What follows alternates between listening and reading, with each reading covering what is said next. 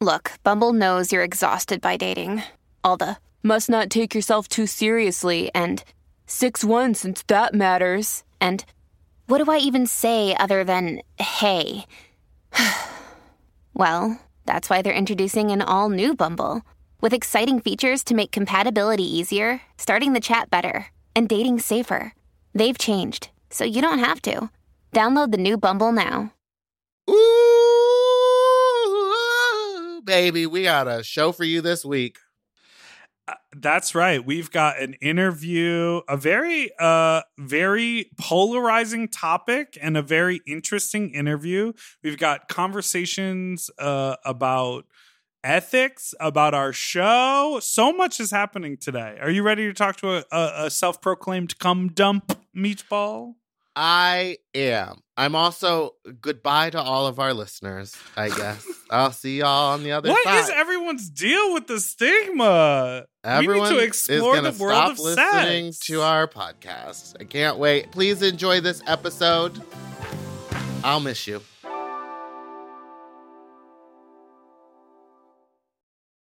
Forever. Dog. When your first choice is a big old bus, You turn around and boom, you end up with us. sloppy seconds. Oh, diva.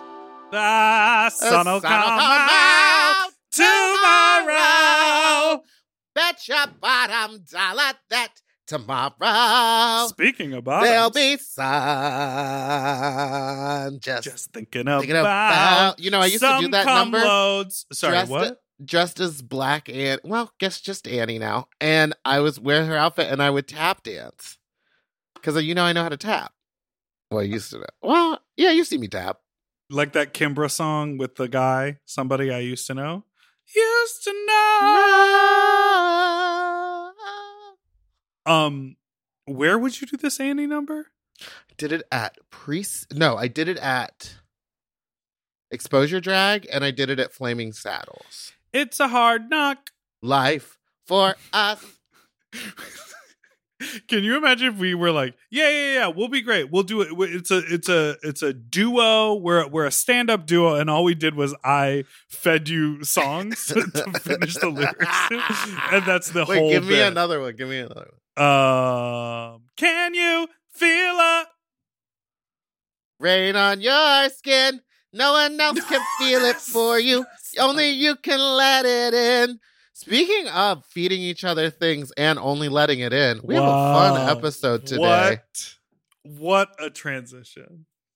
Speaking of which, before we get to it, well, here's what I wanted to say. Welcome to Sloppy Seconds with Big Dipper and Meatball. Hi, you sloppy little fucks, you stupid little fucks. Our number is 213-536-9180. Our email is sloppysecondspot@gmail.com. Now on with the show. Hi, you sloppy, stupid little fucks, you nice little fucks. Welcome to Big Dipper and Meatball. We did it.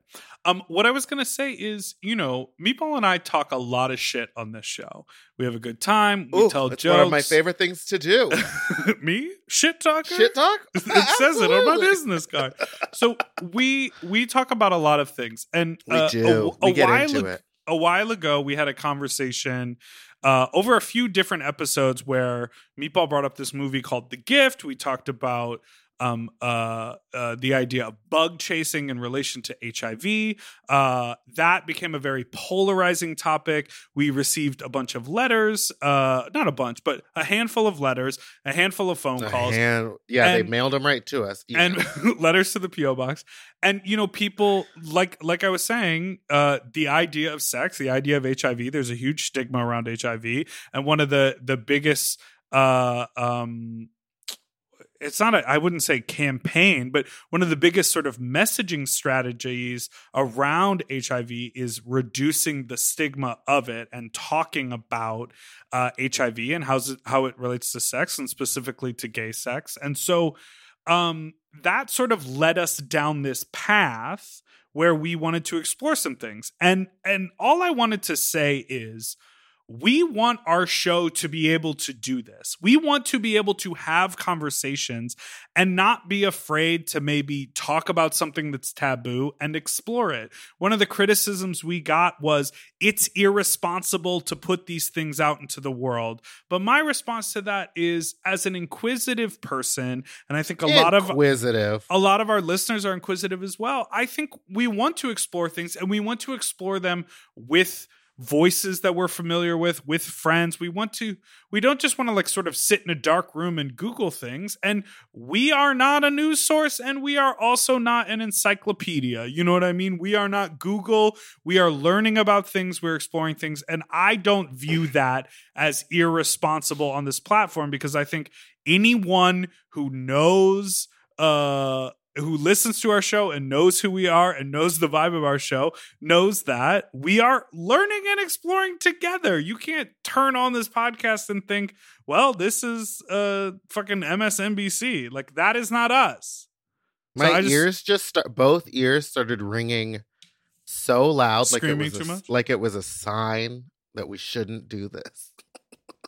But I think I do agree. And again, we've had this conversation, and I'm just going to reiterate kind of what you said. I think that being inquisitive about certain subjects, such as, let's say, if it was bug chasing or something like that, I don't think that it is wrong for me to go to the source of somebody who was into that and talk to them and hear their opinion. Is it the most responsible thing to do, to just put it out there for everyone to listen to? I don't think that we're being irresponsible because we're saying, like, hey, this is not for us. At least I'm saying this isn't for me, but I can listen to what this person has to say. Yeah, like, and the I can world hear is their full side of different experiences and perspectives. It doesn't mean that I'm going to agree with what is being said or done, but I also cannot tell someone else how to live their life. Right. I can ask questions. Yeah. So before we play does this it seem interview, like I'm being held hostage? What'd you say? Does it seem like I'm being held hostage? No, I'm going to say this shit. But before we get into you the just interview, hear Tamisha Iman's voice in the background, deep in the background. You're like, I have never been the Tamisha. Don't Iman. do that. That was like a French accent, right? It was French, very French. Thank you, very French. Oui, oui, bonjour. Speaking of oui, so before we get into this interview, which at this point you already know what the fuck we're going to be talking about because you read the title of the episode. Before we get into this interview, in order to appease all of you who are feeling critical of us, we wanted to give you this little treat of someone leaving us a voicemail for just to sort of, you know, if you're feeling like you have some shit to say to us, this person is going to say it for us. Hi, Big Dipper and Meatball. I am very disappointed in you guys. Not you just like my guys. dad. Because I feel like, Big Dipper, you're holding poor Meatball hostage to this cum dump thing that you're doing, trying to sneakily get a bud chaser on your podcast. I think it's very irresponsible of you guys. I don't want to tweet at you. I'm just leaving it as a voicemail because I know you might ignore it anyway, or you might listen. But it's really, really sad that what's the most contradicting thing about it is you guys are vanilla. Just because you fist a little bit or cruise a little bit, Big Dipper, you're still a very vanilla person. You are not a person who is up on your ethical sluttery, your, how to do kink and fetish ethically. You're not involved in that. It's telltale in everything you guys say. You're not the people to talk about this. And poor Meatball is clearly not comfortable talking about it because he's like completely vanilla and monogamous.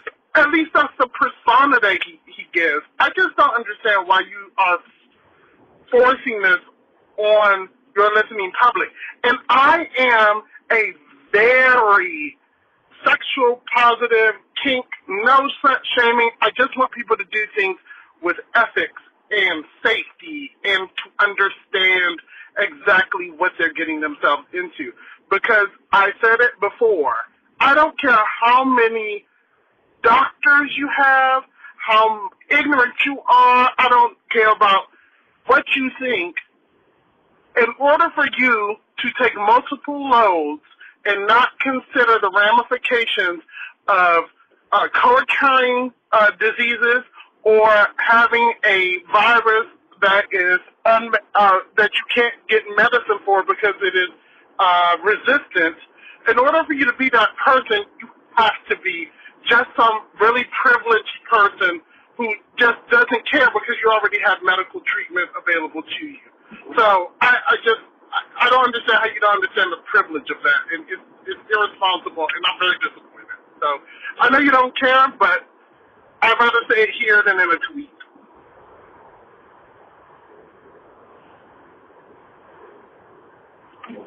I like how they pronounce tweet at the end. Than in a tweet.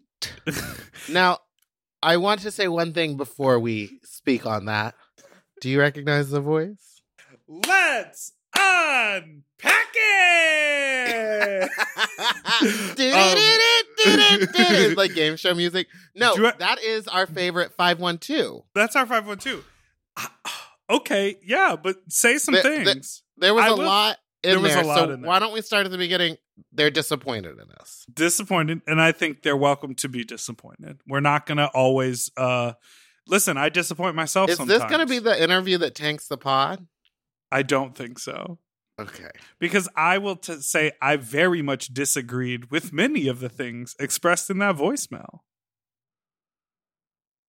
One, that I'm being held hostage. If I didn't want to do the interview, I wouldn't have done the interview. So let's just say that. Like, I'm not being held against my will to like talk to Right. people. You I will will say- notice in the interview there are moments where I'm like clearly uncomfortable with something that he said, and then try to make a joke about it. Which is the jokes were Which funny. is yeah, you they did were some good. funny jokes. You They did were a good real. joke. I was pretty on it. Yeah. But you will also find that he may not have the best sense of humor, so he doesn't really quite catch it.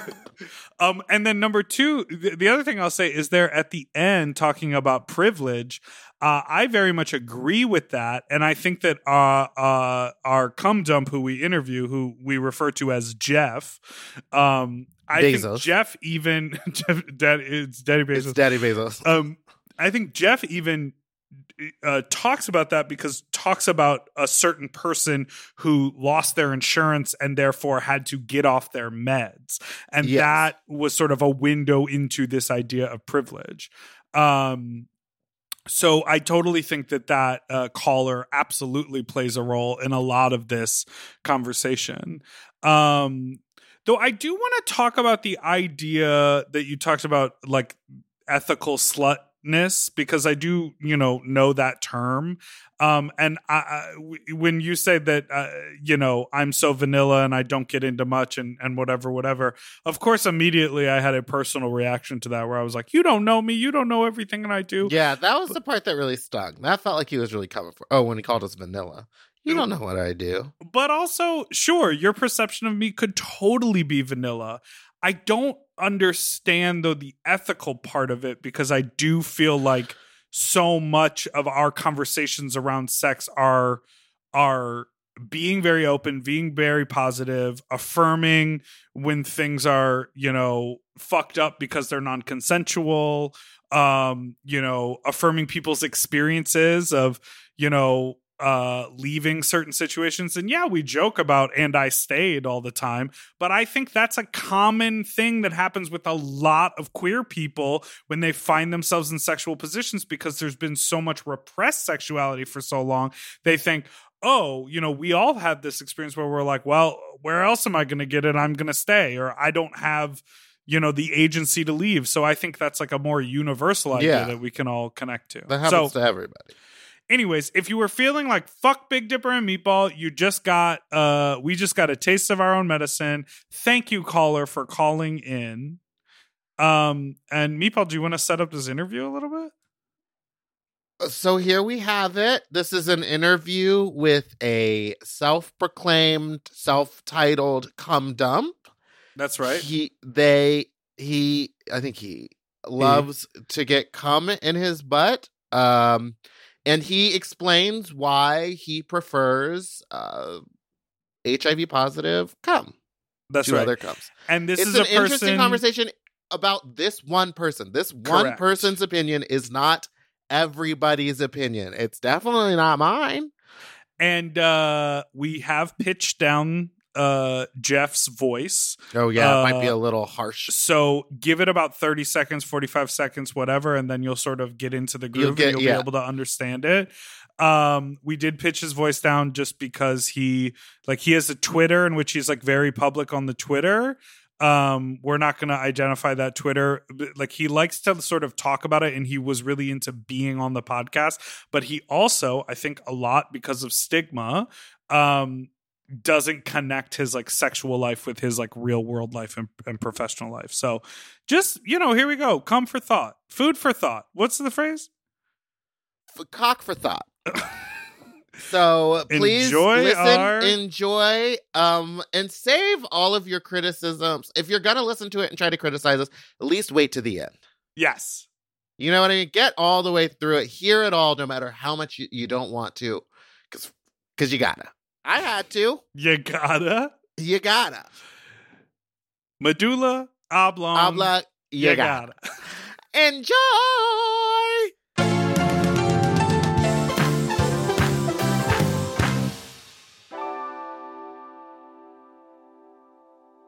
Eating better is easy with Factor's delicious, ready-to-eat meals. Every fresh, never frozen meal is chef-crafted, dietitian-approved, and ready to eat in just 2 minutes. You'll have over 35 different options to choose from every week, including Calorie Smart, Protein Plus, and Keto. Also, there are more than 60 add-ons to help you stay fueled up and feeling good all day long. When my fridge is stocked with Factor meals, I'm like, oh, baby, I don't have to think about this. Mm-hmm. Like, it is so nice. The combinations are so good. I am a meat eater, but the vegetable options, there are so many.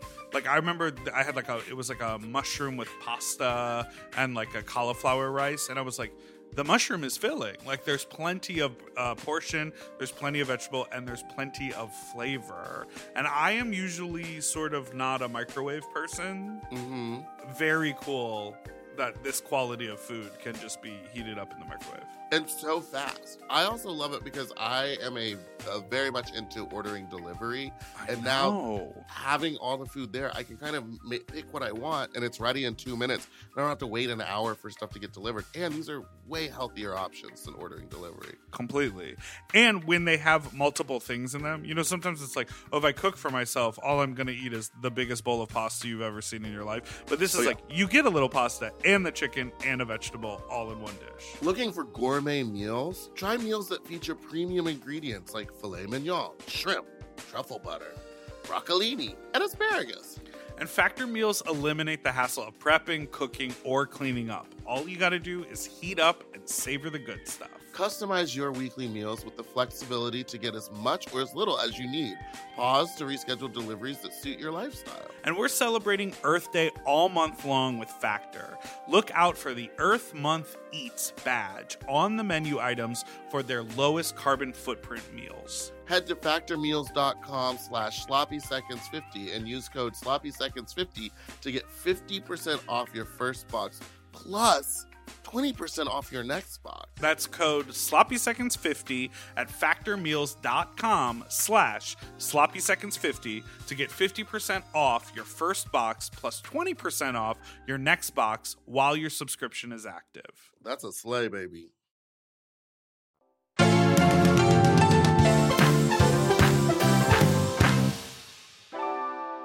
Hello, Jeff.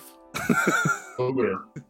Okay, so I guess my first question is that you identify yourself as a cum dump? Yes, sir. Don't sir me. I'm just kidding. Wait, so I guess what exactly does that mean to you? And like, do you feel comfortable saying that to people? Like, refer to me as a cum dump? I feel comfortable saying that to people I'm going to have sex with. Clear to them that I'm there to take their load and that's what I want. That will make me happy. For me, a cum dump is a guy who will literally let anyone who wants to fuck them and will be appreciative of that. And it doesn't always involve taking the load, but if the top feels that the bottom is worthy of the load, then that bottom will take the load. Now that's interesting because like to me that's a window into your mentality. The idea of the bottom being worthy of the load, because oftentimes when you think about, especially in the sort of like a cum dump scenario, it feels like it's like serving the top. So if the top wants to come, they get to come. But the inverse here of like the bottom being worthy of the load, I find really fascinating. I haven't really heard that before. I've never heard that either. But I have a question. Do you ever feel like there's like a top not worthy of your hole? No. Okay. I will let anyone who wants to fuck me. And in fact, there are the tops who may not be particularly desirable in a sex group setting. Those are the tops that I especially get off when they fuck me. And why is that? For me, it's the submissiveness that I am such a cum dump that I would literally let anyone who wants to fuck me. Wow. So when did you? Okay. So wait, it's not about the cum. Yeah. Oh, okay. Well, no, I have a follow up. How does that relate to your day-to-day life when you are not sort of like in cum dump mode? When you see any guy on the street, you could just go like, oh, I let him fuck me, let him fuck me, let him fuck me. Or do you find like in your day-to-day life being more discerning about like, oh, they're attractive, they're not attractive? Do you know what I'm saying? Yeah, in my day-to-day life, I definitely will pick and choose. I mean, if I'm going to go on a one-on-one, if I'm going to go on a one-on-one hookup with someone, I'm generally a little bit more discerning. But when I'm in a group setting, in the group setting is when I'm just a hole to be fucked and bred. Okay. I thought this was like your zhuzh every day, all day. But I understand now that there's like you have to be in the mode. You got to be turned on. You got to be in a group. It's in a group setting, yeah. Yeah, okay. But also on my one-on-one hookups on the bottom, I'm there to service my top. And if I don't come, that's okay with me. I don't need to come. For me, the sexual pleasure is in servicing my top and hopefully making him come. So for you being a cum dump, isn't it really about... Is it about the cum, or is it more about servicing the top? Like, is it about collecting loads? For me, it's collecting loads. I want that load. And when did you realize that you like loved collecting loads? It was sometime after I became HIV positive. Probably in the last 5 years. I used to be mostly top, and I transitioned to becoming a bottom and just loving cum. And what is it specifically about cum? Like what is it? Because some people would say like, oh yeah, cum is just that thing that shoots out of a guy's dick that like may or may not taste good, may or may not be thick and creamy. Like there's, like depending on the kind of load you get, like you don't know. Yeah. But for you, it's like cum is the really thing. Seeing them, are you? Like what is it about cum? Oh yeah, and if they're coming in your ass, you don't even see the load. For me, it's a lot of it's psychological, as is a lot of sex. Cum is literally the essence of a man. And him giving you his load is the most incredible compliment he could give me as a bottom. I made him so happy. I gave him so much pleasure that he came inside of me. That to me is so incredible. And those few seconds that he's actually unloading me, where I can actually feel his cock pulsing, or I can hear him making the sound that people typically make when they have an orgasm. For me, those few seconds are pure ecstasy. And when were you able to tap into that? Because I want to get into the psychology, because you mentioned before becoming HIV positive, were you always someone who was into taking loads, or was there a time before that when you were really into like condom sex and being safe in that way? I am 48 years old right now. I started having sex around when I was 19, 20, 19 was the first time I had sex.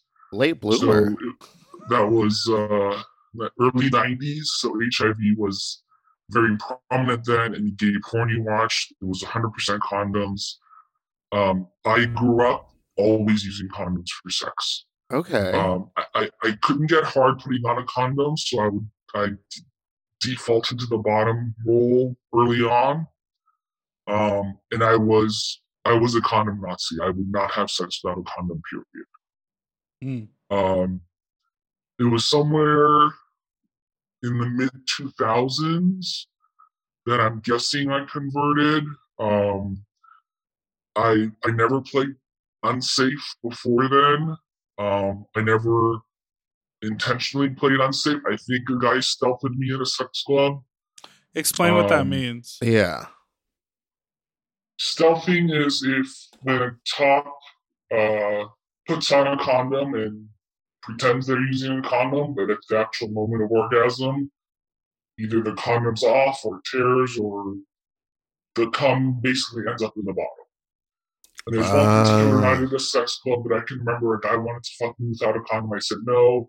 He insisted. I insisted. We ended up having sex. Halfway through the sex, I felt his condom on his dick, and so I thought we were all cool. But then after he came, my hole felt abnormally wet. Oh, no. And up until that point, I had never taken a load before, so I didn't even know what my hole would have felt like with a load in it. But that's the only time in the mid-2000s that I can recall ever possibly taking a load. And I wasn't getting HIV tested during this time, so I was thinking, well, I'm 100% safe bottom. What do I have to worry about?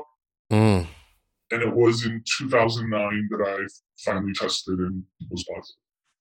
Oh, so my goodness. You believe that it was that night, that story?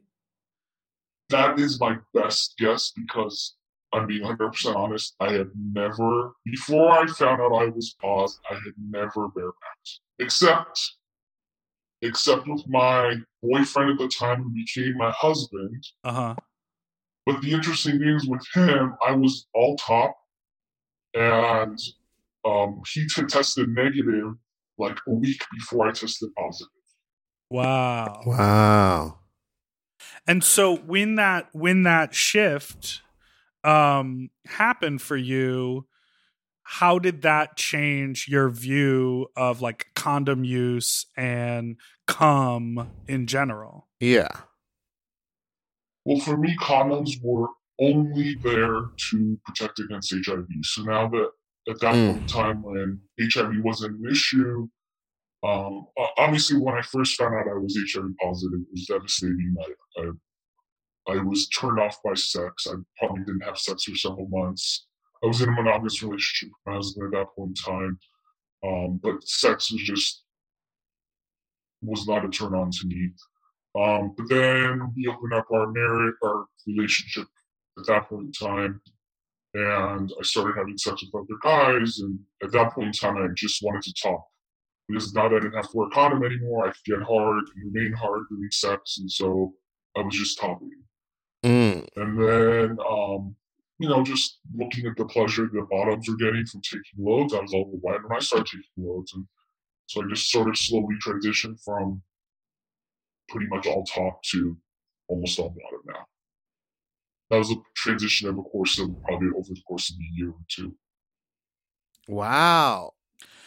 And you and I spoke to sort of set up this. Yes, y'all had a private conversation. We spoke to set up this interview, and you said something that I found really fascinating. So going back to, you mentioned that cum feels like the essence of a man, the life source.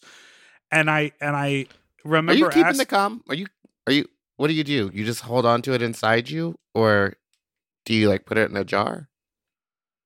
After that's coming? Yeah. I usually hold on to it for a few hours, and then at some point, I have to poop, and so it comes out. Oh. You wave goodbye to the cum. It's not like jelly beans where you Thank can stick you a for your whole bag service. up there and then it'll just disappear. These will fall out. But what I was going to say is that you mentioned like essence, the start of life, right? Like, sperm and an egg are what create something. You said before that or you said to me on the phone that a positive load is even hotter to you. Oh. Yes, because to me, and this is just my perspective, and I actually, speaking to other cum dumps, they have the same perspective for positive loads, that is the closest thing to male pregnancy that a gay man can achieve. Male. And that's because... Unpack that a little, yeah. Yeah. Taking a load that's HIV positive, you actually have DNA from a virus injected into your butt. And your butt absorbs that virus. And so taking pause loads is getting impregnated by a top, basically. And that to you, when you found yourself being turned on by that, when you found when you reflected back and you were like, wow, a decade ago, no one could come near me without a condom. Now I'm in a place where I want to take as many loads as possible and identify as a cum dump. And it's even hotter if they're pause loads. Like, how do you see that change in your brain? Like, did you have to come to terms with that? Do you feel the need to reconcile that? Yeah. Because there's a ton of stigma around that type of behavior as being like irresponsible. I'm doing air quotes here. Yeah. Oh, I think it's... let me back up a little bit. So I'm in the medical profession. There's still a tremendous amount of stigma associated with HIV in general. A lot of people still don't understand that if you're HIV positive but undetectable, that you're basically have a chronic controlled disease. It is irresponsible to crave HIV in the sense that, like, if I was neg and not on PrEP, however, the fact that I'm already paused, the fact that I'm on meds, makes a super infection incredibly unlikely.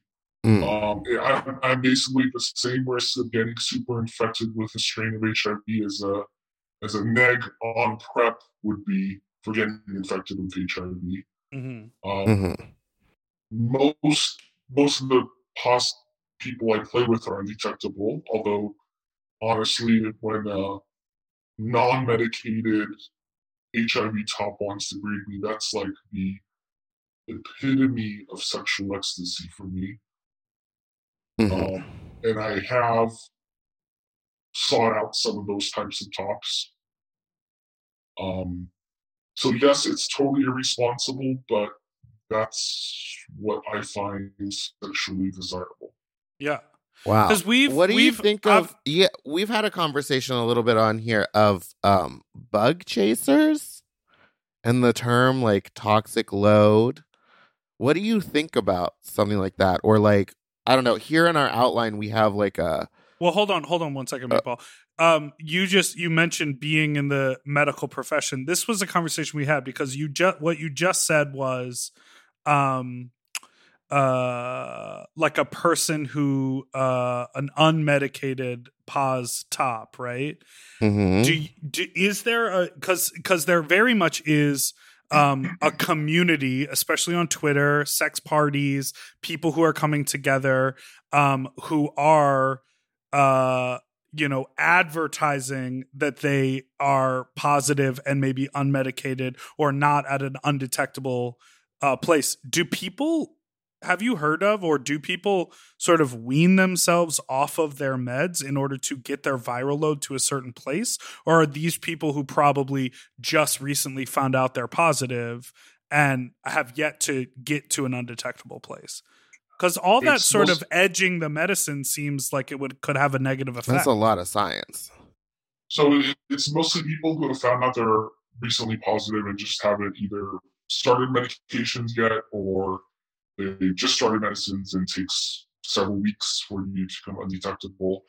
The one guy that I'm specifically thinking of who showed me his labs from a week prior with a viral load of 1.7 million, who I actually sought out, he had lost his insurance, so he could not afford his medications. Oh no! For a period of a few weeks, and so his viral load shot up during those few weeks that he was off medications. And that's when you were like, "Give me those babies." Yes.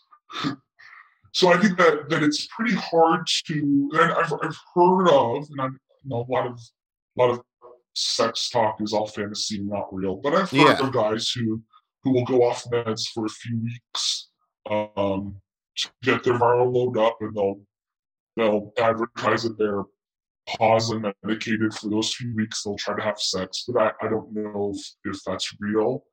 Just like all the bug chasers that you hear about, I know of a handful of what you call bug chasers who are HIV negative, who advertise themselves as not being on PrEP, but they've told me that yes, they're on PrEP.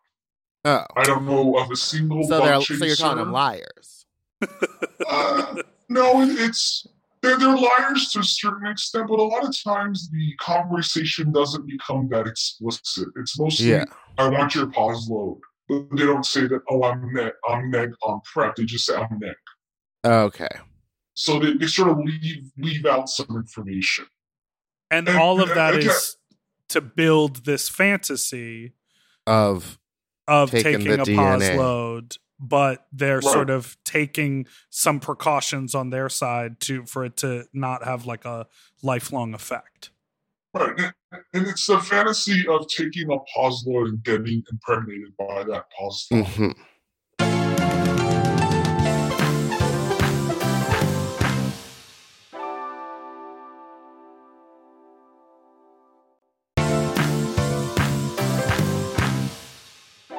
So is there like a way when you're at a sex club that isn't specifically an HIV, I don't know, bug chasing situation that you can identify someone? I know there's the toxic loads or the toxic symbol, and now I'm just now seeing that there's like scorpion tattoos or snake tattoos. Is that real or is that just like the hanky code? It's gone out of favor. So if I see a guy with a biohazard tattoo, which is the typical tattoo you would see if someone's paws, or a scorpion tattoo, those are probably the two most common ones. If I see those guys, I know I can assume they're paws. Whether they're toxic or not, I don't know. But no, otherwise at a sex club, I can't tell whether someone's paws are neg, just like you can't tell someone's paws are neg in real life. Although some of the older men who have lived with HIV for 20, 30 years will have the AIDS wasting or HIV wasting that a lot of bug chasers find very attractive, myself included. Okay. And what is that? What is that? What that's are we sort of in the cheeks a little bit. Sort of sunken cheeks, very wasted muscles, big belly, like low body fat percent. It's just a look, right? And it's horrible that I think this way, but that look is a turn on to me. Have you encountered people like, say, with that look, right, that you go up to and they want nothing to do with the idea of their load being pause? They want nothing to do with the idea of like, put your pause load in me. And for them, it's actually a very sort of like emotional and traumatic and sort of off limits type of conversation. And they are, sort of, they don't want HIV to enter into the sexual conversation. How do you gauge whether or not you can sort of work your fantasy or your dirty talk into that interaction with them? So yes, absolutely 100% yes. I have definitely met guys who I know for a fact either because they said a line in their profile that they were HIV positive or they have that look. And I will broach the HIV topic with them, and I don't. Usually in this type of situation, I'll broach the HIV topic with my partners as they're fucking me, and if they reciprocate, great. And if they don't reciprocate, I just stop it because I know that a lot of guys are turned off by it. Mm-hmm. Mm-hmm. I have one question, and it's about the term, and I know we've touched on it, but it's about the term toxic. Yeah. Like, if let's take your cum dump jockstrap off and put on your medical professional undies. Scrubs. What? Yeah. Oh, yeah, your scrubbies. Scrubs. Your figs. Now, what? Like, I feel like the term toxic is like not a good term. It's like not a good thing to call people. Right. Yeah, toxic has negative connotations, but in the cum dump world, cum dumps, I mean, there's some that are turned off by it, but a lot of bug chasers or guys into HIV sex, toxic is a huge turn off. Well, yeah, I understand. It's just like how faggot's a bad word, but like gays use it all the time. I use it all the time. But we could think, what about right now if we maybe tried to turn the phrase? We came up with a new word. New word for like toxic? Like what if we called it like his, I don't know, his rampant load? Like, rampant. Or like, like we could come up with a new fun word. Yeah, something like that. It's extra credit. I mean, but this is what's interesting is because I think that his sugary load.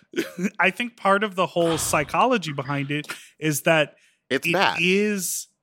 There is a stigma. It is dangerous. It is something that has so much trauma and suffering linked to it that it has sort of gone full circle for some people and become a fetish. And especially with you having the experience of sort of becoming pause and not even really sort of knowing how it happened or finding out in the moment and having to like think back on it, I'm sure that shook your world for a little bit. And so it feels like reclaiming something people want the original word, you know, to use the terms that other people use in like a sort of a negative way, if that makes sense. Does that feel like it rings true to you? I definitely think that's true. But also, toxic is unambiguous. If someone says they're toxic, in our world at least, it means they're detectable viral load. Mm-hmm. And when Brittany says it, she just means that she's like real fun to be around. She's real fun to be around. So, okay. So, we've been mentioning this idea, this what I think is maybe a growing trend on the podcast, and we've gotten a lot of like, it's been a little polarizing. We've gotten some feedback from people saying, don't talk about that. This is, you know, there's so much trauma around this. Bug chasing is really taboo, et cetera, et cetera. We understand that there's a broad world full of different people who view things differently. But I think it is important to talk about it because this isn't something that happened in the 90s out of depression. You know, I know that there was a huge population of folks who looked around and they had been participating in the same sexual behaviors as their entire friend group. They somehow were not HIV positive. Everyone around them was dying, and they were sitting there living so depressed that they wanted to go out and seek HIV. I understand that that's sort of how the term began, but now people are sort of interacting with HIV in this different way, and I think it's worth talking about. People are making specific porn related to I guess another term is charging people up. What? Yes. Yeah, charged loads. Charged loads. Oh, so there is another fun word for it. There you go. Toxic loads, charged loads. Mama, she's charged up. So there's a porn studio called Charged Up Media. Oh, no. And I saw this on Twitter. It says, "Are you toxic with tats?" And it has a scorpion, a cobra snake and a biohazard tattoo as example. And this says gang breeding that's happening during Pig Week in Fort Lauderdale. Are you HIV positive and high viral? Do you have a biohazard tattoo, scorpion tattoo, or a snake tattoo? Charge Up Media will be producing a film with a cast built entirely of men who proudly advertise their status. This will be a gangbang using Tim as the sole bottom. Please, no temporary tattoos. And they'll be checking. If you want to be included in this film, sign up at their website. So, what are your thoughts on this? I totally relate to that. You're normally in Tim's position. I would love to be Tim.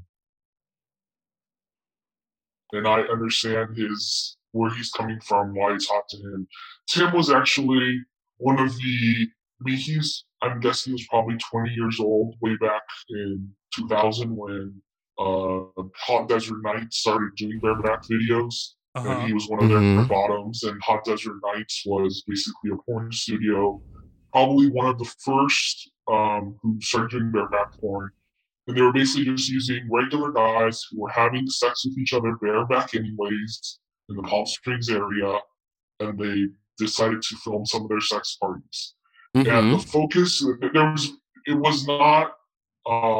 was no discussion of HIV during the scene. Like, people weren't saying, "Oh, give me your toxic load, give me your charge load." But there was a focus on bareback in the ass cum shots.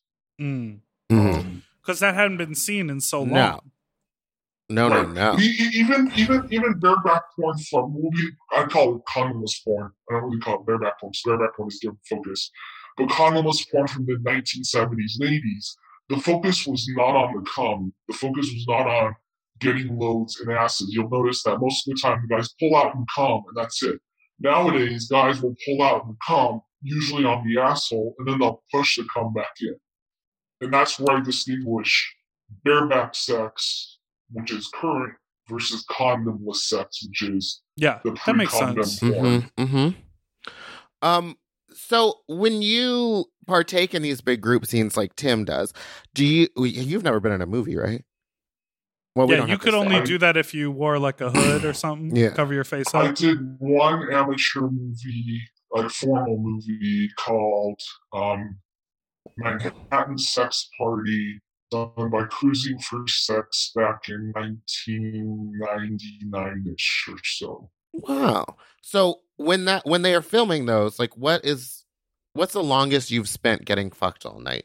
Like 6 hours, 8 hours? You show up in the morning and you clock out at 5? Oh, if I go to a sex party or sex club, I'll usually be there for 4 hours, give or take. Wow. And I'm not getting fucked constantly during that time. It's, guys will fuck me for 15, 20, 30 minutes, or series of guys will fuck me for 15, 20, 30 minutes, and then won't get fucked for 15 or 20 minutes because I'm just either resting or looking for someone, or ebbs and flows. Are you the type of person to sort of find a spot and, be on all fours and just wait and sort of whoever comes up, or you like to sort of like try to get some action going? I will periodically be asked up just waiting for guys, but I don't like to do that because I don't like to occupy a space that other guys may be actually using to fuck. A kind of considerate comes in. So I try to be a considerate bottom. I'll do that I'll sit there for 5, maybe 10 minutes, ass up, and if no one's biting, then I'll stand up and walk around and come back in 5 or 10 minutes and see if any more action's built up. What do you think about while you're just waiting there? Ass in the breeze, hold to the wind. I just think about, I hope someone comes up and starts fucking me, and I hope I never see their face. Oh. Do you ever okay, so say you're waiting and then you take 2 or 3, dicks, and you never turn around, you never see their face, and then you get up to sort of take a break or walk around. Do you look around and try to imagine who may have fucked you? No. Oh, it's not about that. Because you don't care. That. See, in my mind, I'm like, I would try to figure it out. No, baby. No, this is eyes wide shut. It's about the Eyes body. wide shut. There's a guy whose cock felt particularly good. They had a particularly good rhythm for whatever reason. I really enjoyed the fuck. I'll try to look up, or as soon as they pull out of me, I'll look up and see who it is so that I can try to maybe establish in contact with them again later on that same night, or maybe get their information and fuck on the outside. But most of the time, On the outside. On the outside, I don't know outside of who's the sex club. This prison of a sex club. Ask, So Dipper ask about sent me a spreadsheet, yeah. spreadsheet that you keep, and it details all the loads that you've taken, and you set an annual cum goal for yourself. What is your annual cum goal? And you must just be obsessed with taking loads. Let's say into that. What's the cum goal? So yeah, I set up a Google spreadsheet where Mama. on a daily basis I will enter. I got 2 anal loads, 2 oral loads, whatever. And then it automatically updates a monthly tally.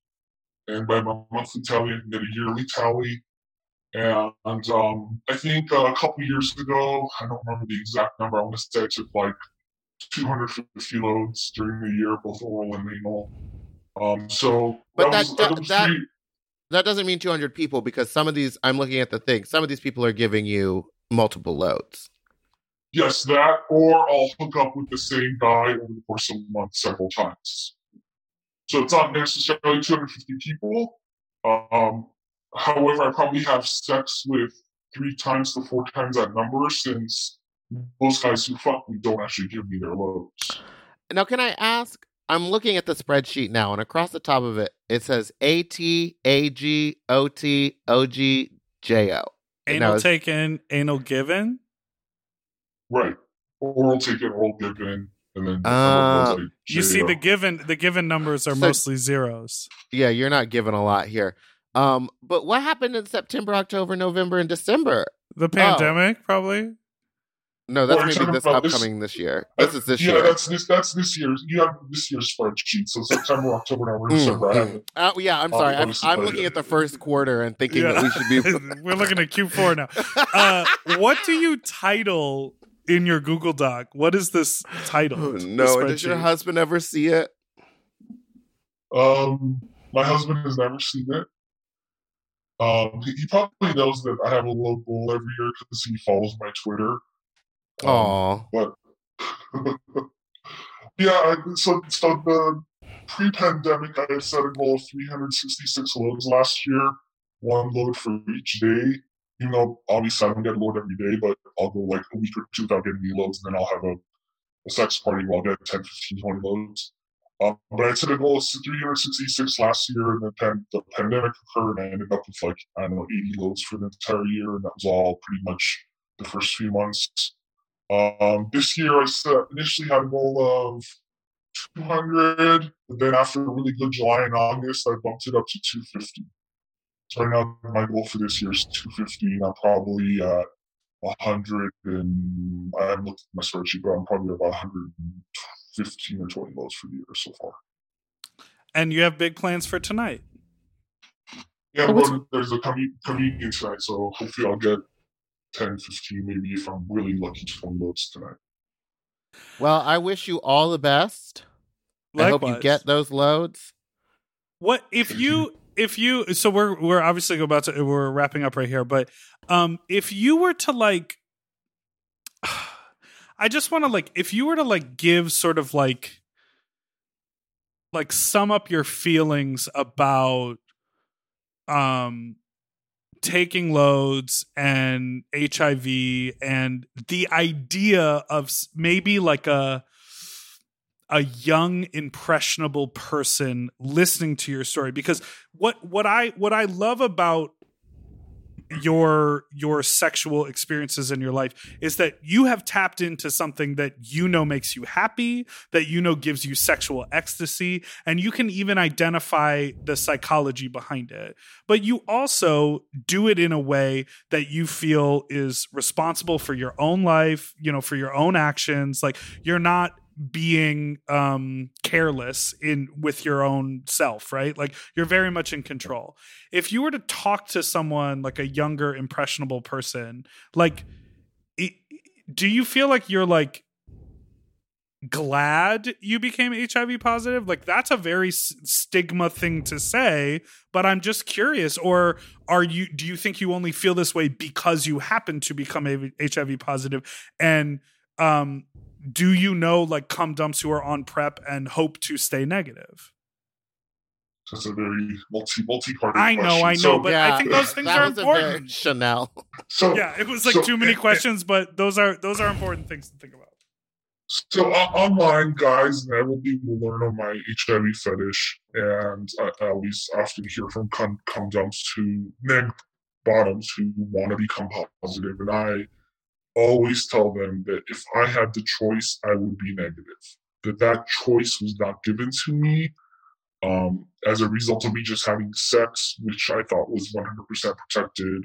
I became HIV positive somehow, and I always tell them, do everything you can to stay negative, because there's still stigma out there. You will have health problems.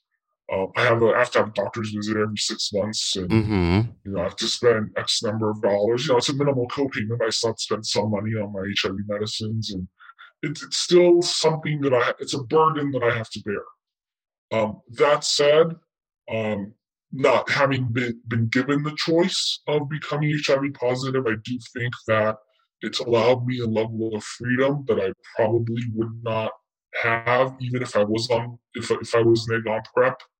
It's just this liberating, I guess, feeling that I have with regards to being a bottom for sex. So most of actually every quote unquote bug chaser that I know who says that they're chasing HIV is actually on PrEP, and I always tell them, please stay on PrEP. Engage in the fantasy all you want, but stay on PrEP. And hopefully they do. I don't know. Well, thank you so much, Jeff, for being here today. Jeff, the cum dump! And answering all of our questions and being so open and honest. Thank you guys.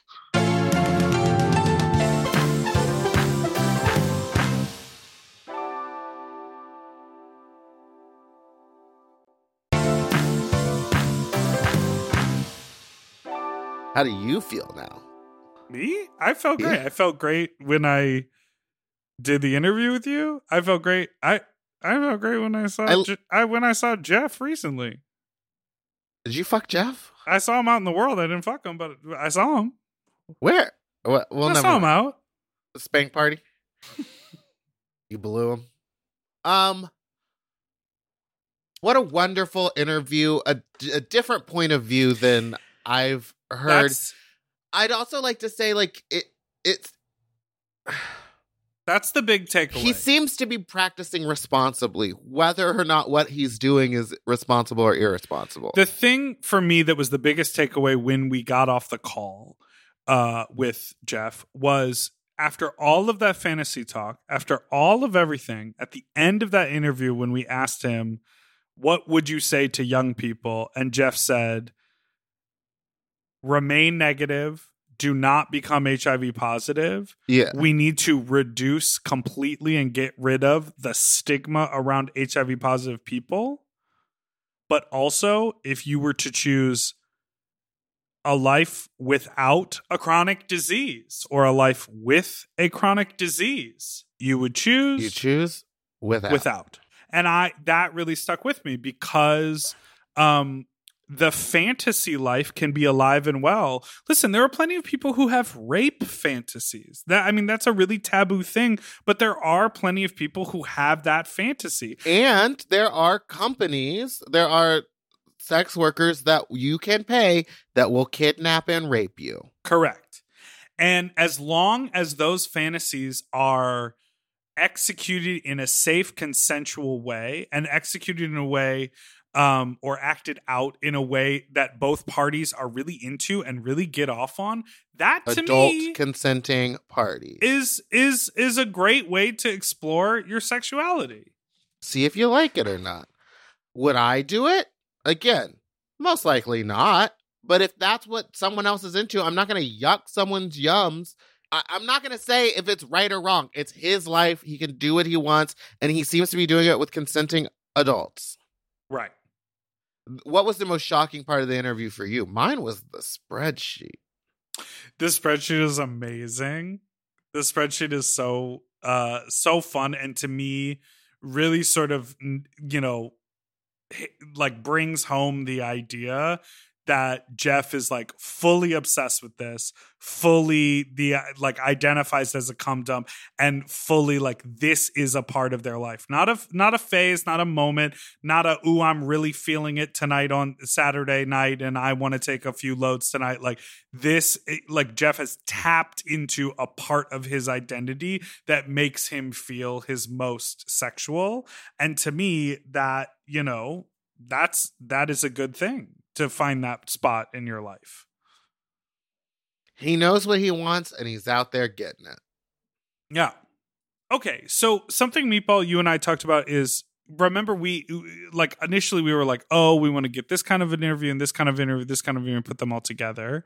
But at this point, we just sort of have this interview. So something that I'm hopeful we can do on Sloppy Seconds is, as we move forward, have the opportunity to do these types of interviews with people and not feel like, oh, we have to build some big special around it. Yeah. But, like I would love to interview a dominatrix. I would love to interview. We consider ourselves an incredibly sex positive show. We tell these fuck talk stories. We get voicemails from people, and I want to hear from all experiences. So, I look forward to further interviews that we may have on the show.